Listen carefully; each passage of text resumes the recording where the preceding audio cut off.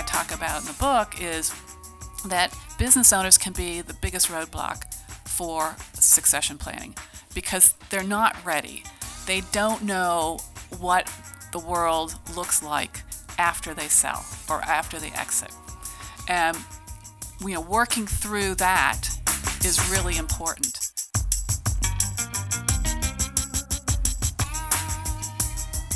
Welcome to the Business Owner Transition with Mike Quinlan, where we bring you content to help you transition your business on your terms.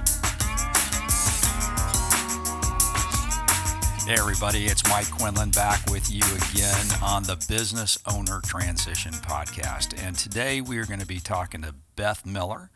She has her second book out, which is called Replaceable: An Obsession with Succession. And the cool thing about this is that as we always talk about the I'm Good checklist, this is the heart of the M. And we'll talk a little bit more about that in a minute, but we are trying to create one thing for our clients, and that is an elite exit. And I love to talk about the elite 3% because from all business owners, people that start their businesses, they go out there and they work hard on them, but over time, most businesses fail. And when they do get to a point where they have the opportunity to be sold, unfortunately, there's a couple of bad things going against them. Number one is that only about 50% of businesses actually make it past the LOI stage, the letter of intent stage. The second bad thing that happens is that, unfortunately, only about 25% of business owners report that they sold their business without regret. So 75% are profoundly unhappy that they sold their business. So when you distill all of that down, only about 3% of business owners successfully transact their business, so maximizing the value of the business on their terms and doing it without regret. Part of what we're going to talk to Beth about today is the most important asset that you own as a business owner, which is the human capital and your management team. And so before I introduce you a little further, Beth, I just want to put into context how important this is. There is an elite entrepreneur out there named Orlando Bravo. So Orlando Bravo has done over 300 acquisitions. He's a private equity guy.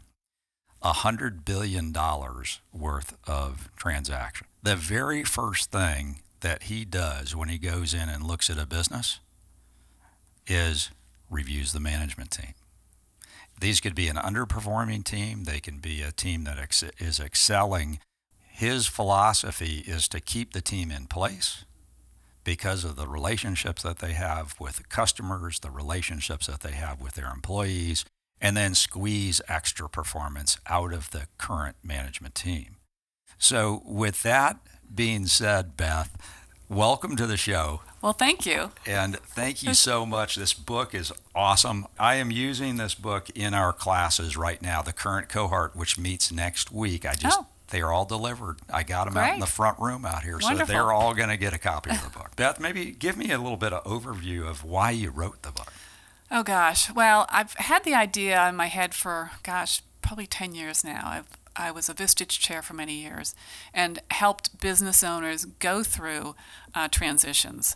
And I saw a number of them do it very well and a number of them that didn't.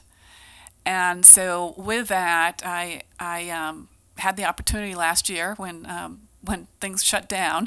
I had extra time, so I thought, here is the time to write the book. Well, you know what I really like about this book is that it is written not as a directive. You can participate as you read the book. Mm-hmm. Yes, yeah. It's a how-to book. It has a story of Dan, who is, and that was a real story. It was somebody who really planned for his succession and started very early on. Right. Yeah. So as an owner, you can take the basic concept that you're articulating throughout the book, mm-hmm. and then by use of checklists and worksheets, you can apply these these different things to your company. Exactly. Yeah, and there are pieces, parts that, I would ideally say start from the beginning and go through, but there are parts of it, like developing your leaders and high performers, that you could just pull out and use that first, for instance. Yeah. So what we are talking here basically about is kind of a broader term in succession planning. Yes, it's succession planning throughout the organization, not just about the business owner. And it's about identifying those key positions within an organization versus the key people. So smaller businesses, and this is really written for small businesses under 300 employees, and those companies don't have big pools of talent. So it's easy for them to go through and identify what positions are critical for future success. So one of the first things I talk about is that you really need to have succession planning as part of your business planning. It needs to be an annual event. It's not something that's one and done. It's an ongoing process that you refresh. You look at your talent that you've got, how they've developed over the last year.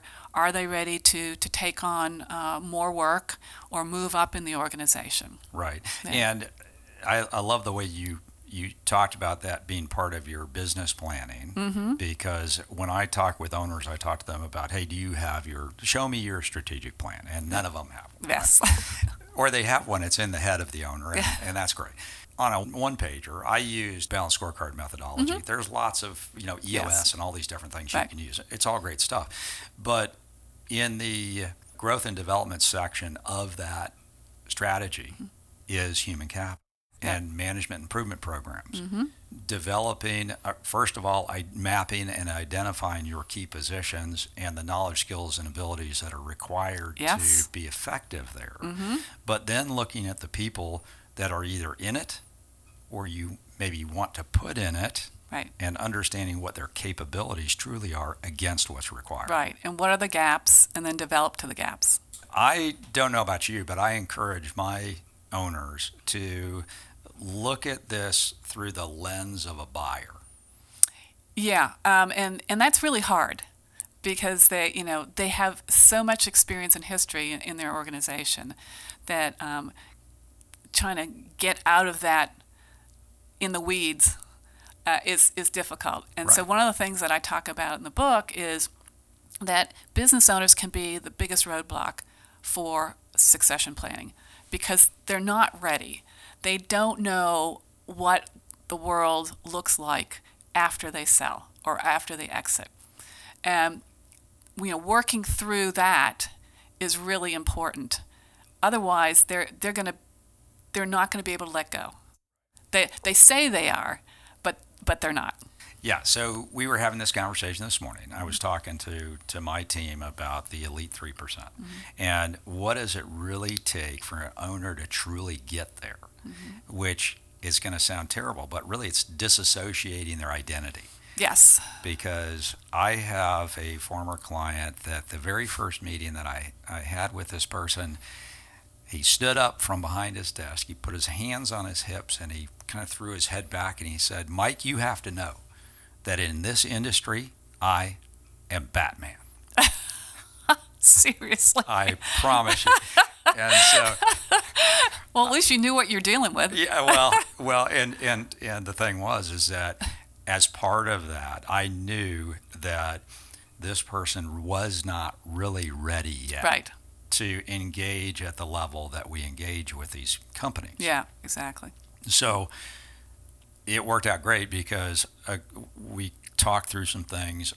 I talked with him about what his real readiness to engage in all of this truly was and what the purpose was that he wanted me to help him.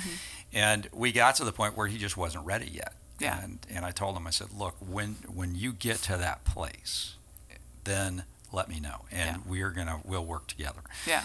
And so it worked out great. We got back together, and he sold his company. But that a disassociation with this identity that people have built over time is difficult. But to get to that elite 3%, you have to be able to know what you're going to do on day one after you Yes. sell the business. Yeah. And in the book, Dan, who was successful in selling his business, he did it gradually.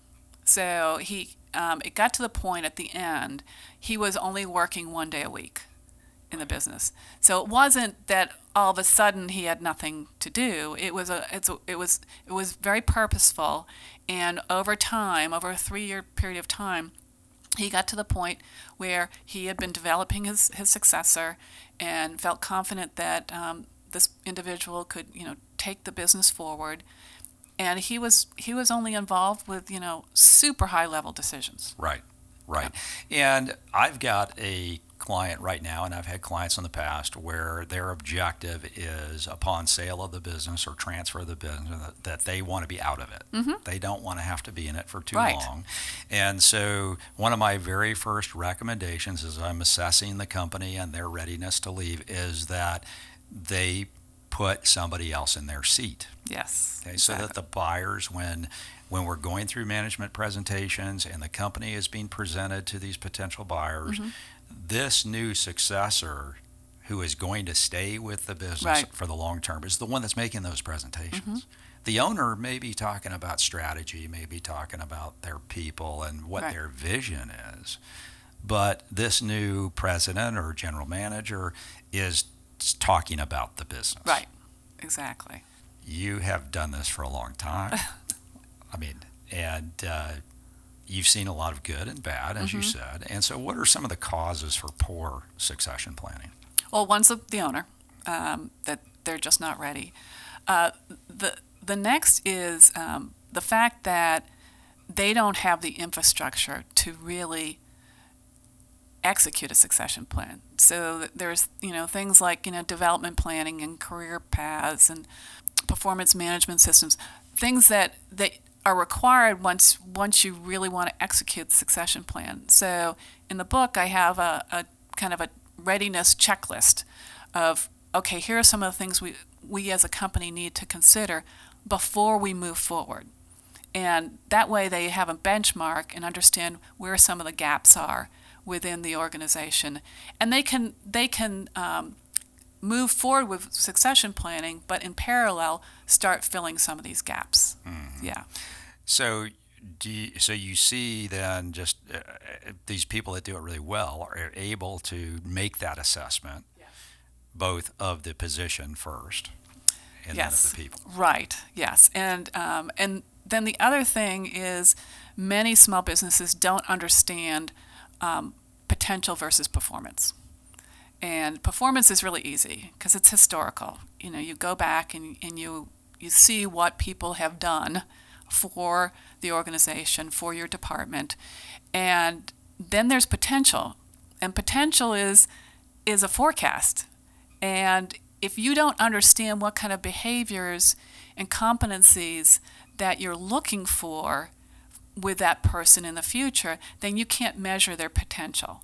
So a traditional, what's called a 9-box grid, you can plot during a talent conversation. A talent conversation is when you bring your key execs together to discuss the talent pool. And this should be done on a minimum annual basis, but I recommend every 6 months.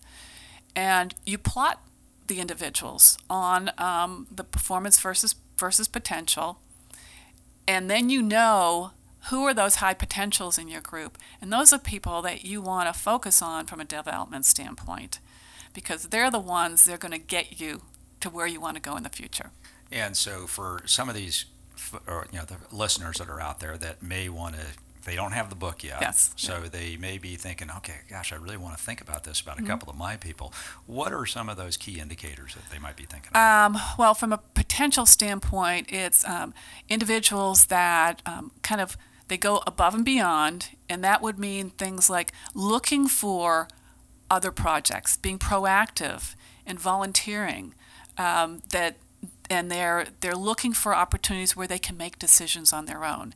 It's those kinds of behaviors that you really need to be looking for. Now, are there any traps that you've seen where a business owner may look at this, Susie, and say, man, she has such high potential. She's going to be great as my new president? Yeah. So partially it's looking first and identifying the leadership competencies of your organization. What are those competencies that drive leadership within your organization? And the way to do that would be to take a look at a top leader in your organization and start looking at what are those behaviors that he or she displays, and then measure the potential person against those.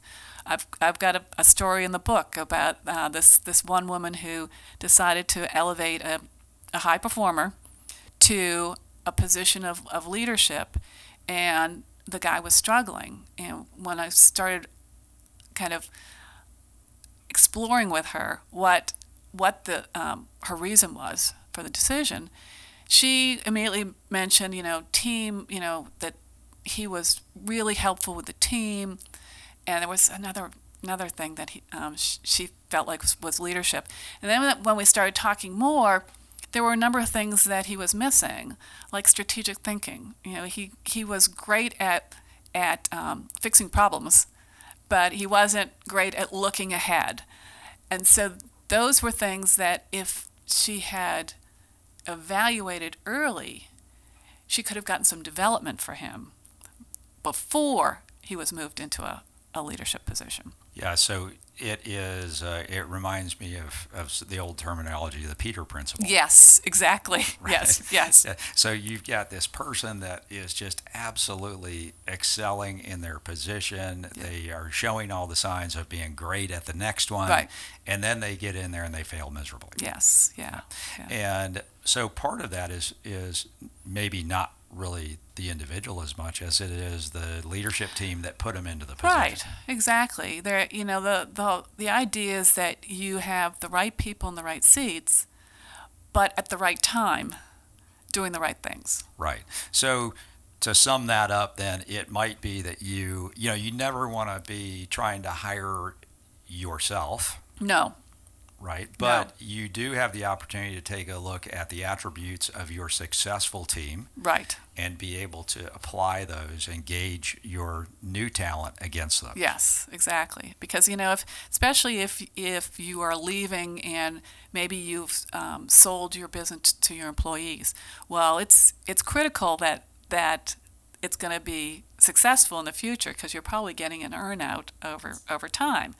So you want to make sure that the person that you put in place is somebody that can get to that next step, and it may not be somebody like you. Right. It's not going to, and it won't be. It won't be a mirror image. And maybe it shouldn't be. No, exactly. In order for the organization to grow bigger, faster, stronger than you made it, right, maybe you need somebody else. Exactly. How far in advance do you suggest people actually starting this? And let me just say that I talk to people about the difference between a third-party sale and an internal transition, either with employees or family members, right. Mm-hmm. And the amount of time it actually takes. Yeah, it's a long time. I mean, I think succession planning should start at the very beginning. That as you start hiring people, you start looking at them from a standpoint of the future and not the specific needs of today. Right. Yeah. And in my business today, we were actually having a conversation around this, and we were talking about personalities and generational attributes. And one of the other executives said to me, well, hey, listen, as we are mentoring and we're gauging their ability to accept this growth plan or to be successful at the growth plan, then we have to think about the fact that not all these people are going to be good salespeople, right?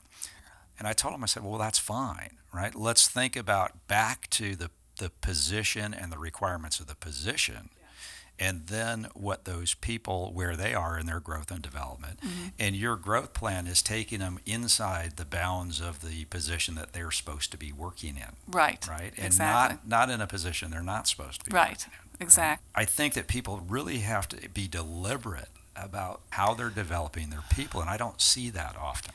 No, and it's that's where you really need to analyze the position that they're in now and what the gaps are to make them successful in that position. But then also, if they are high potential, what are some of the skill sets that they need in order to be prepared for that next position?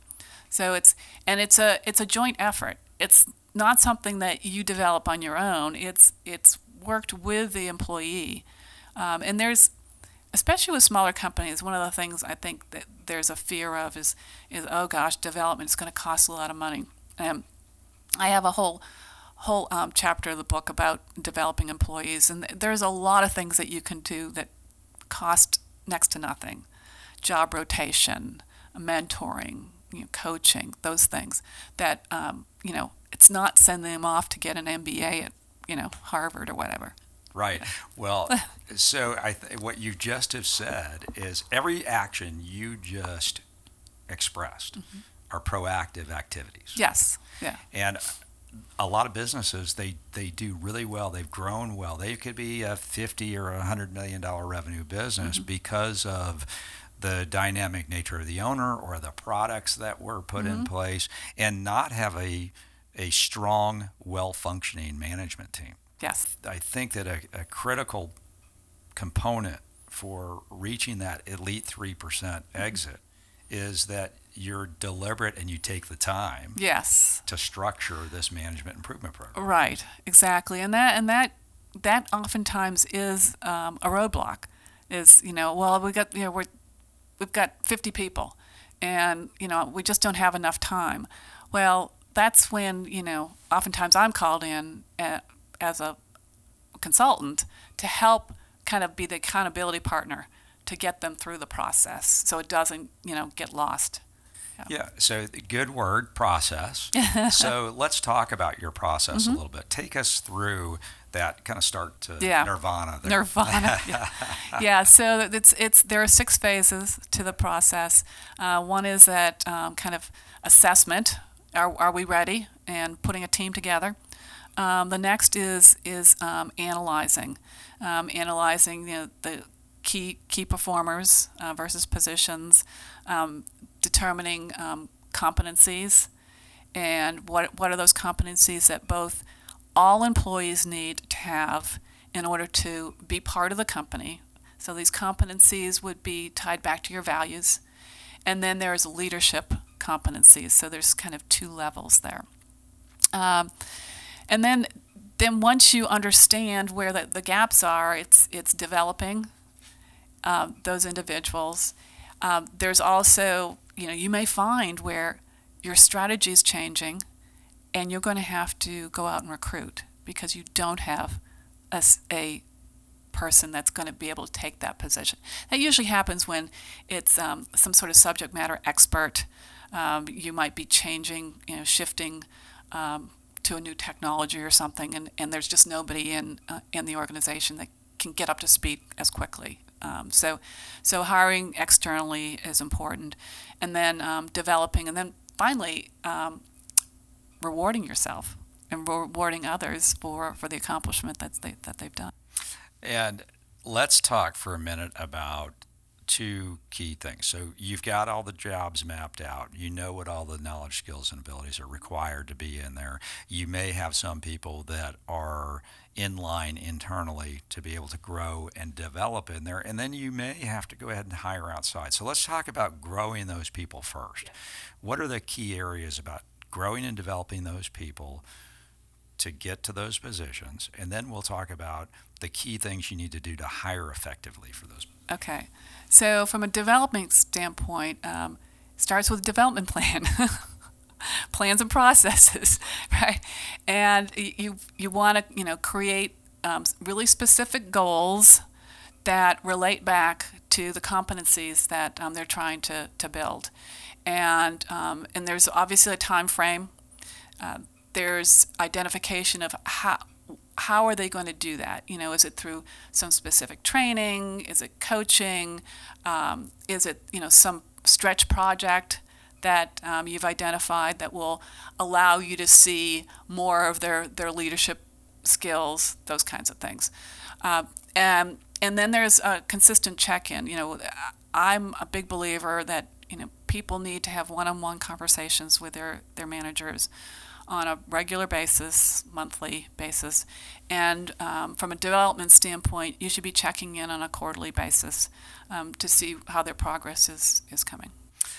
So you are spending time with folk, you're looking at them from a leadership perspective, you're looking at them from a management perspective, two different things, and you're looking at them from a technical perspective.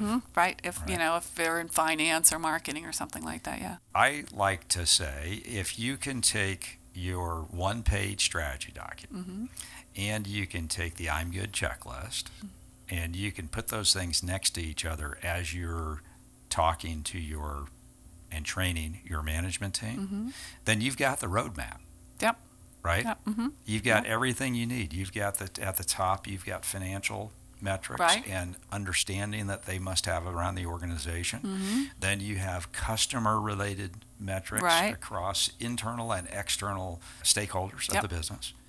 Internal is the next theme, and that's all processes and areas of the business that they need to be familiar with and understand kind of the inner workings of. Yeah. And at the bottom is your growth. So that's human capital growth, it's programmatic growth. What are those issues? And if you map that over to the I'm Good checklist and the major categories of I'm Good, Okay. which we're not going to go into detail about all those things, but I is for increasing cash flow. Pretty important. Yes. M is for your management team and institutionalizing the team. Right. Okay? Yeah. Not just having management team by virtue of the fact that they've all been there for a while, right? But really having a clear path towards what they're supposed to be. Right. G is for growth. The first O is optimize financial statements. The second O is operational processes. And the last one is a diverse customer base. So that strategy, the I'm Good checklist, value driver checklist, and the strength of the team that is managing all of that and leading all of that is integral Yes. to Yeah. being able to get to that elite 3% exit. Yeah. So Beth, talk to me now about hiring from the outside. Yes. And Yeah. how to be effective at that. Okay, so well, first of all, you've got to be really clear from a job profile standpoint, really clear about the competencies that are going to be critical to the success of that position. Secondly, you need to be really good at behavioral interviewing skills. And for those people that don't and haven't heard about behavioral interviewing, it's really about gaining knowledge of past experiences that people have had.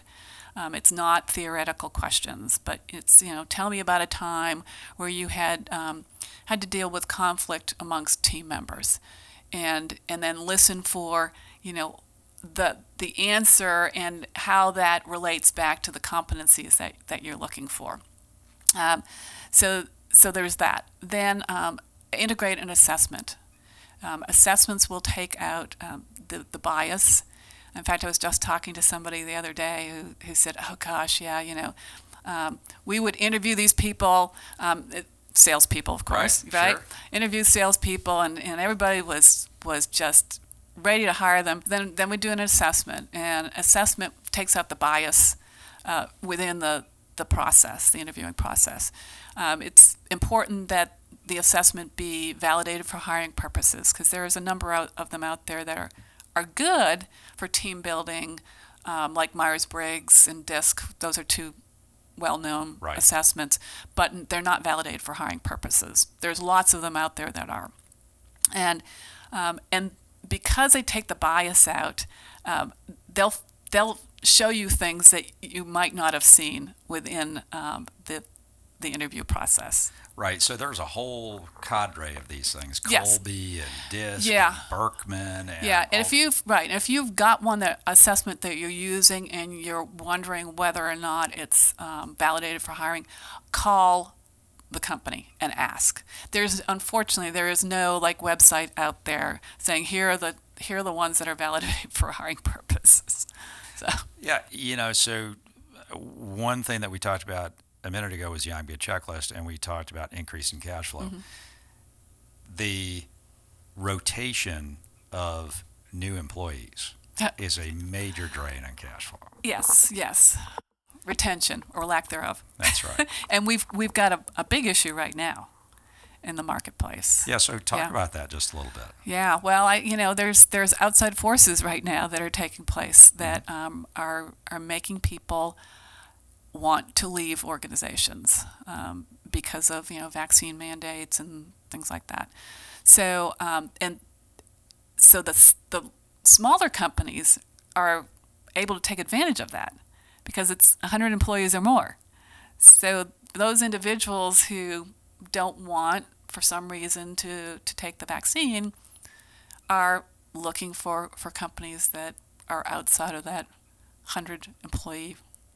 Yeah, and so I think that goes to other discussion items around this great resignation. Yes, the great resignation. That's what they're calling it. Yeah. Yeah. And there's the older people have decided, you know what, I think I'm just going to retire. Right. I'm 62 and, Yeah, and it's not just the vaccine mandate itself, but it is this COVID environment that we started with a couple of years ago. Working from home, mothers having to, homeschool their kids. And now that's not as much right now, but early on there were a lot of mothers that just decided, you know what, I can't do both. Right. Yeah. I was in a plant last week speaking to one of the students in our academy cohort that's going on right now and taking a tour, and we were talking about labor. We were talking about, hey, what is your human capital looking like? Yeah. And he's like, Mike, if you can find me some, send them my way. Yeah. And he said, we've gone through these interview processes, which we think is a pretty valid and pretty strong process. We have multiple people interview and do all of that. And we'll have somebody who has made all the right answers. They give us all the right energy, and they're supposed to show up at work on Monday, and they don't show up. Yeah, I've heard that before. And I heard that actually before the pandemic. The younger generation. That's right. For some reason, they're waiting for the next best thing, and the next best thing came, and they don't even call. That just blows my mind. It's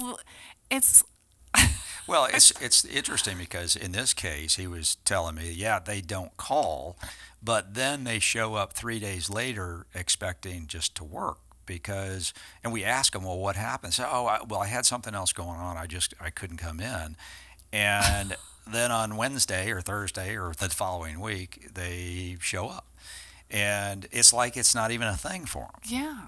So where is that coming from? I have no idea. You're supposed to have these answers. You're talking to a woman who has no kids. So. Well, I don't know. Yeah. I have a hard time wrapping my head around that. Yeah. And I think a lot of people, especially in our generation, have a real hard time wrapping our head around that. Well, it is difficult, as a matter of fact. And I'm sure that at this time of year, a lot of people watch Hallmark, right? Yeah. Okay. So it's all the Christmas movies. Yeah. They start before Yes. Halloween. Yeah. So my wife and I were watching one of those the other night because, we have such an exciting life. And we're watching this thing, and it is all about this young attorney that, when she got out of law school, wanted to have quality of life. That was her thing. And she chose law. And so she became a lawyer, and she and her significant other, because you got to have one of those in a Hallmark movie. Right. They get together, and that's their plan. But he gets hired away to this big company and a corporate law firm, and he does really well. He's highly recruited, and he excels in that. But she decides that she's going to go to this mid-size firm, and she hates it because it's regimented. She's actually having to kind of pay her dues, right? And so later in the movie, all this stuff happens, and she has an incredible opportunity. She thinks that this is all about quality of life, and that she is going to go and she's going to get to do whatever she wants. And she talks with the HR person right before as she's being onboarded, and they start talking to her about how much work she's going to have to do. Oh, yeah, there's a 24/7 job. You've got to do all this stuff. And she says, well, wait a minute. The partners told me that this was about quality of life. And the HR person says, you're right, it is about quality of life. It's about their quality of life because they've paid their dues. Yeah, and that I talk a little bit about that in the book from like a hiring mistakes, and one of them is overselling the company. That and I've gotten a number of executives sharing with me stories of being recruited into a company and being shown the story of the company, but then when they got there 30 days later, they're like, this isn't what I signed up for. And companies aren't doing themselves any favor by recruiting somebody into their organization with untruthful facts. Right. Right? Right. Yeah. Yeah, when I did a lot of hiring in a previous position, and one of the things I would tell and most of these kids were coming right out of college, and I would sit and talk with them about how successful they were going to be at this company and what the likelihood of them being successful was really going to be.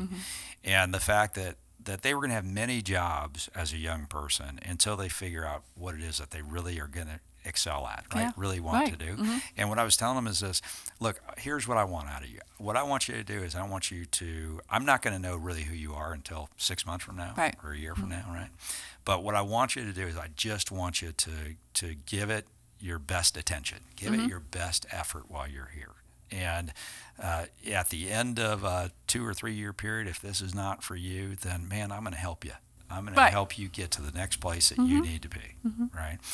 And a lot of them were shocked. They were looking at me like, well, what do you mean I'm not going to be here for the rest of my life? And I'm like, if you think you're going to do that, you're kidding yourself. Yeah. Okay? But come and give it your best shot. Right. And maybe you will be here for the rest of Right. your life. Exactly. Right? Yeah. So I think that this is management improvement, organizational management improvement is hard.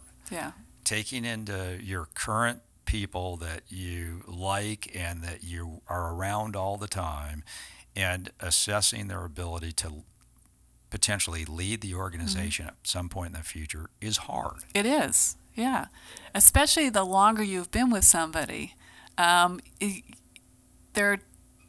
there's that loyalty, Right. and then there's maybe blind spots that you have that you don't see about that person because you've been with them for so long. One of the areas that I see this happen a lot in, I think you and I had this conversation once before, is in the role of CFO. Yes.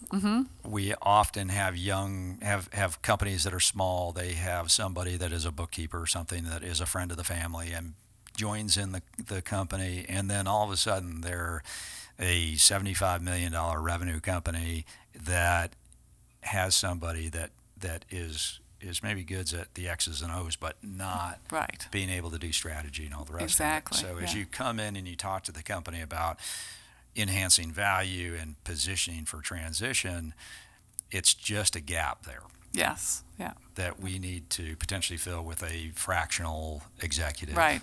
Yeah. Yeah. So do you do much integration with fractional type executives?